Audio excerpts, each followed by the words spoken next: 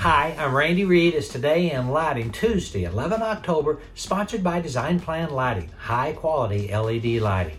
Here are the stories making news. In a very sad case, a Connecticut man won a $100 million injury verdict against Signify. A 1,300-pound pallet of improperly wrapped lighting products fell on him in 2017. The subsequent lawsuit filed against Signify for allegations of fraud, evidence destruction, and violation of Connecticut Unfair Trade Practice Act is still pending in federal court. Really, there are no winners in this case. Congratulations to Kosambi and Light Trace as they have just joined the Lighting Controls Association. I spent a little bit of time in Kosambi's booth at Light & Building, and I have a much better appreciation for their controls. Two of my favorite organizations have announced a partnership.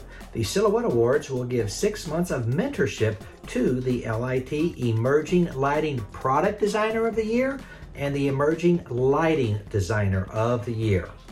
AMS Osram has announced that Engel Bank is stepping down as their CFO. I wish AMS Osram luck in replacing Mr. Bank. I mean, how do you find a better CFO than one who has the last name of Bank? It was a great day in the market yesterday as the Dow only lost 94 points and the Nasdaq only lost 110. By today's standards, pretty good day. Acuity gained $4.04. That's it. Go light up the world. Have a great day. Pray for peace.